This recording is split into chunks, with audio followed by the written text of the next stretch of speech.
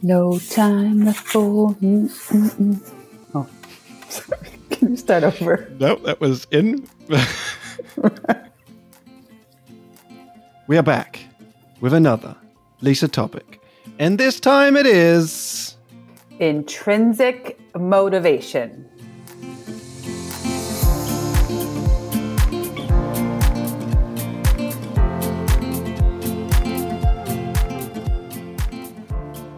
Where does it come from? What does it mean? How is it relevant to our field? So my usual disclaimer, Phil, in these topics that I bring to you is that my qualifications is that it's interesting and it's something that I played with for a while, but in no way do I have, a degree in this or heavily researched this topic. But let me sort of define the term, okay? So, and contrast it with internal motivation. So perhaps in a fitness application, external motivation would be like, if I complete this 5K, my parents are going to give me $100 or something like that. So I get some kind of reward. Intrinsic motivation would be, I'm going to do this 5K run because I know how great I'm going to feel.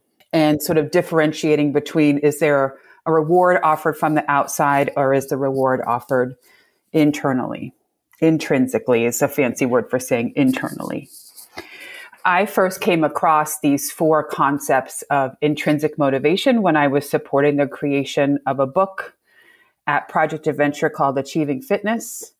And the lead author, Jane Panicucci, was very, very committed to designing and finding activities that supported intrinsic motivation versus extrinsic. So here are the 4 components of intrinsic motivation according to the National Association of Sport and Physical Education, or NASPE for short. The 4 components are challenge. Do the activities provide challenge? Do the activities provoke curiosity? That's number 2. Number 3, do the activities promote creativity? And 4th, do the activities allow for individual choice? So in summary, challenge, curiosity, creativity, and choice. What I'd like to ask you to do is think about, well, you can start either way, either from the activities that you love or the activities that you tend to avoid. Tell me where these ingredients of intrinsic motivation fall, because here's my experience. And let me tell you sort of why I'm asking this question. I find that when there's an activity that's not really clicking with participants, especially early on in a program, it's because it doesn't contain enough of these components of intrinsic motivation. So tell me about some activities that you think either work well or don't work, and where do you see these 4 different components of challenge, curiosity, creativity, and choice? I'm going to try to pick 2 kind of polar activities. Mm-hmm. So jump in, jump out.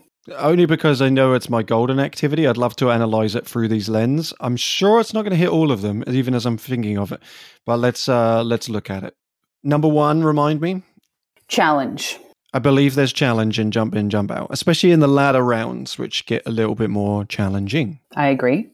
The next one is curiosity. Does the activity contain a degree of curiosity where folks are like, I wonder what might happen next? I would say yes, especially towards when you're introducing that there's a second round. And then when you say there's a third round, you often get the ergs where they realize oh no, there's another round. But I also think that there's something in the framing. I just want to highlight something. I don't mention the names of activities when I run them. And so I think that curiosity is built in when you don't over explain the thing that's coming. There's an episode that I did on being intentionally vague, which I think lines in with that curiosity piece. So I think that some activities may not offer curiosity unless the facilitator does a job of making it more vague.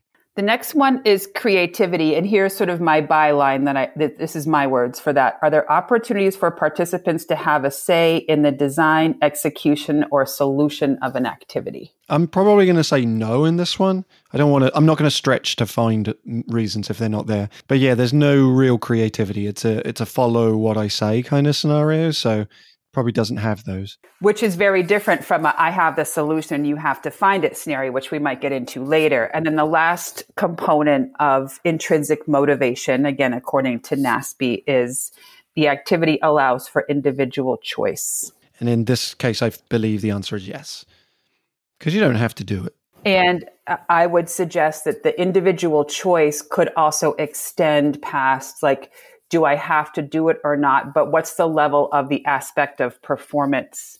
How big is the spotlight on any given person? So yeah, there might not be a clear way of like, how do I participate in this activity in a way that's different from everybody else in that activity? But at no point is one particular person performing in front of everybody else. Do you think that activities where everyone is doing something at the same time inherently allow for more choice than other types of activities? I was working with a group recently. It was a college freshman orientation program, and it was for a neurodiverse population. And so I knew that like certain activities would not work if I was asking anyone to speak out in front of a group or do something individualized. So sort of all of the activities had to have some level of anonymity during the activity, which I do think is important for choice. It's much easier to be able to step away and not participate in something where there's a lot of action going on than when you're just put on the spot. Yes, I completely agree with you. So going back to my first question, did you want to do a different activity now? Like maybe one that is not one of your faves or one that doesn't usually go so well? Yeah, I'm intrigued by adding this lens to something else, but this is going to be not necessarily like a game, but an activity that an adventure professional might do, which is the zip. So I'm going to pick the zip line or zip wire, however people say it. So once again, we'll go through them. Challenge. Is it difficult enough? For sure. Okay. Not so much physical necessarily, but certainly emotional. Okay. Yep. Does it provoke curiosity?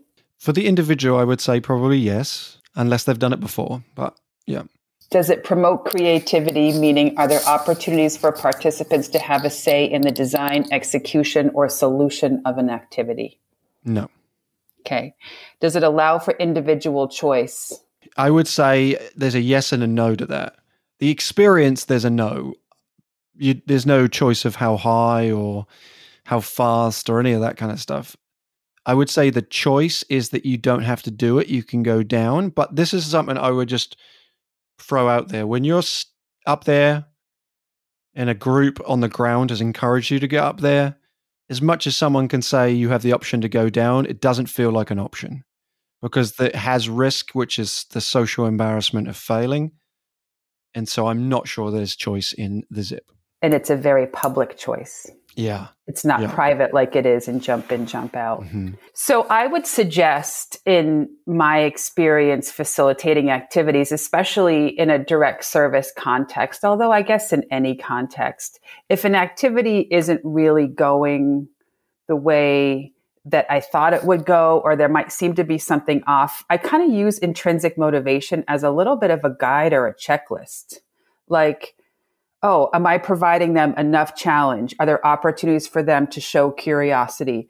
Do they have an opportunity to impact the creative design and execution of the activity? And is the choice go beyond me talking about challenge by choice? Is there inherent choice? And for me, similar to your example of jump in, jump out, the activity that really just kind of inherently nails all of those four components is knee tag. I never have to say, well, you can run at this speed or you can run at this speed. It's like these things kind of calibrate themselves. That makes sense when I say it to myself. I've never said that out loud. But I think when there's an activity that's designed just right, these components of intrinsic motivation kind of take care of themselves in a way where we don't have to be overly explicit in naming them. And in the first component, challenge, I think we could also substitute in the word fun, engaging, novel, joyful, right? So what's the hook? Do I want to participate in the activity? And then once you've got me participating, I'm going to be curious for what I could do next. I'm going to be curious about how I can impact this in a creative way, knowing that I still have my individual choice. And so now contrast that to external motivation. Where do we as facilitators It's like, where do we sometimes think that we need to provide external motivation when perhaps we don't? Perhaps we could look more at the intrinsic motivation by design. We experienced this together, and then in the last program, I kind of changed it up. This notion of an activity circuit, and I've referenced this on Instagram. But the point system is something that we sometimes use in the adventure circuit to try to encourage people to participate, because essentially it's a self-facilitated sequence where we give people a pack and then we set up a circuit of activities and they go activity by activity. And for the most part, we've always put the points in because the points, from our perspective, encouraged people to participate at a higher level. It's clearly extrinsic, because we're saying there's points and there's competition to it, and the teams at the end who gets the most points. In the faculty program that you and I did recently, we took the points out, or you took the points out. It flowed in a way that I didn't necessarily anticipate, which was a much more calm, relaxed pacing that still had engagement, but didn't feel rushed by the need to accumulate points. And then when the college program I recently did, I added the points back in because I was personally nervous about motivation based on the conversation I'd had with the client, which summarized that the last time they'd done any team development programming, they had not had much motivation to continue and energy to continue through the day, and kind of lagged off at the tail end. So I thought, well, I'm going to add the points so that they can be encouraged to participate. So I'm not sure if I really created that in that program. I think it was more of a default sometimes. I feel like sometimes the points for me is a default because I'm nervous about them not participating. And I'm not hearing a black and white from you, and I think that's appropriate, right? I think I took the points out, especially with the audience that we had in mind. And what I saw with the removal of that point system is that the whole process slowed down, and that folks did seem to be a little bit more curious and creative, especially since we added that twist, which I gave you no warning of, which is, hey, if you want to do a different activity, just come and find one of us and we'll facilitate it for you on the spot. I think that turned out to be pretty fun. So I don't think that there are many activities that I can do with the group that are always going to cover all of these bases. I think when I think about these 4 components of intrinsic motivation, I think about how can I maximize the value of intrinsic motivation from an activity selection perspective, but also from a design perspective. And we've covered this topic before, but just to reiterate, one of the components of intrinsic motivation, so what makes people inherently want to show up for a group and for an adventure experience is their challenge. And if we push the challenge too late in the program, we may be losing folks in motivation. And so what I think you did with adding points for that college program is that you increase the level of challenge, right? Whereas those elementary school educators we work with didn't necessarily need that. So I think maybe these are all like dials on the knob of the tinker machine, sort of dial up the challenge, dial it down.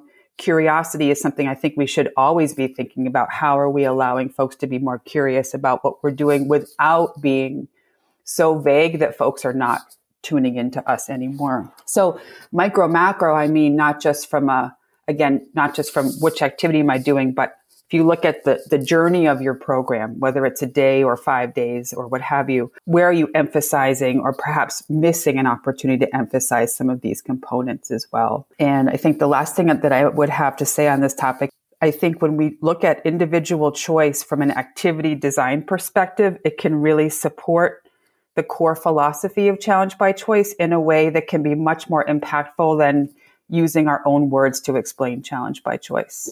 The folks really get to experience that through games. I just want to highlight that I'm going to say a failure that I made in the last program as it relates to this. And I mention this only because this is not something that I've really massively looked at from a program. I've often thought of energy flow and my own energy, their own energy, but I'm intrigued to continue to do this in my programming to look at it from these levels. But there was one activity I did with that college group. Yeah, there was a lot of anxiety in that group. So I wanted to be conscious of that. And so I was very upfront and said that I understand that there's anxiety coming into this space as a college orientation. Those can be challenging. I'm going to purposely not be putting you into a position where you would be put on the spot. Well, even as I said that, I didn't honor it in the second activity I did. So I did jump in, jump out. And then I went into, which is a bit of a default for me to do clap, jump, spin, run. There's not much choice in it. And especially it puts people in a position of being on the spot when they are tasked to do any of the jumping, the spinning, the clapping, or the running, especially in those practice moments. And I kind of observed in the group as I was running it that I was not hitting the mark because the energy was really low. They weren't motivated to participate. You could tell they just wanted to be done, and people didn't like being put on the spot. So I'd gone from jump in, jump out, which I think was far more of an inclusive activity, into another activity that normally creates a lot of laughter and is a bit of a winner for me in terms of jokes. But with this particular population, me knowing this population, me still relying on that activity, I think was a failure, at least on my end for that short period. Not something that may have been massively noticed by the group, but certainly was noticed by myself. And there were individuals who I could tell were not motivated to participate in it.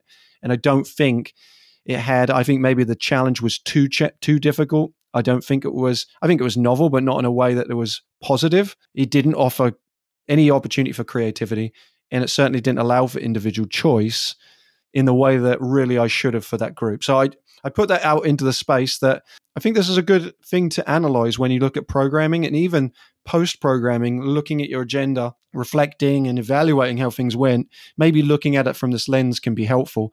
I'm reflecting as we're talking that this is helpful for me based on the experience I had a couple of days ago. I just want to contrast what you just said about clap, jump, spin, run with a different situation we were in where we had 2 hours for a workshop at Boost out in Palm Springs. We had 100 people in the room and we played Wall Master. At no point did we tell people you might end up performing this in front of everybody else with one other facilitator. And yet I think that activity was the absolute highlight of the session. So like, what are the conditions that made that different? These were strangers.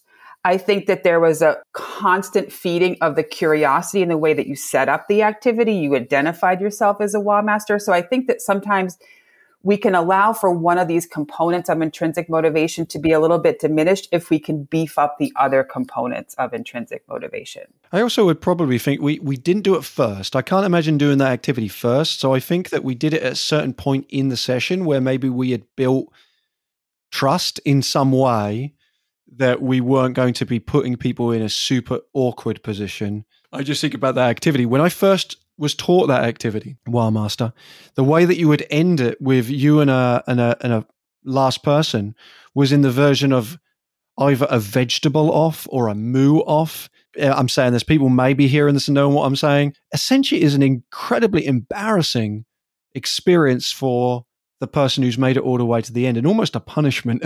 So I have since changed the way that I do that activity and made it a much more simple process once it get down to me and one other person. And you can see that in a video I posted on Instagram. Yeah, I think that there's trust formed and we're not intentionally going to place someone into a position of extreme vulnerability. So if we just saying that isn't enough, I think us practicing that for a session can be helpful. And I think that can counteract the lack of having some of these points for motivation if we ramp them up, but also create an energy and an atmosphere of safety. Yeah. So I'll just name to you one thing that I might try in my next level 1 training next month is maybe after a string of activities, almost give my participants like a checklist of these 4 components and ask them to rate, like how did they feel these different components were? And that might lead to an interesting conversation for emerging practitioners. Awesome. Thanks once again, Lisa, for this awesome topic, and I hope it was helpful to you. If you have any either topics or questions you'd love to ask us about or you want us to talk about, go onto Instagram at Vertical Playpen and direct message me there, or you can send an email to podcast@high5adventure.org. Thanks once again for listening, and I will see you on the next one. Thanks for listening to Myself and Lisa, starring myself and Phil. Thanks for listening to Vertical Playpen. And then what about thanks for listening to High Fives podcast? Can you do it? Okay, try. Thanks for giving. I think a guy.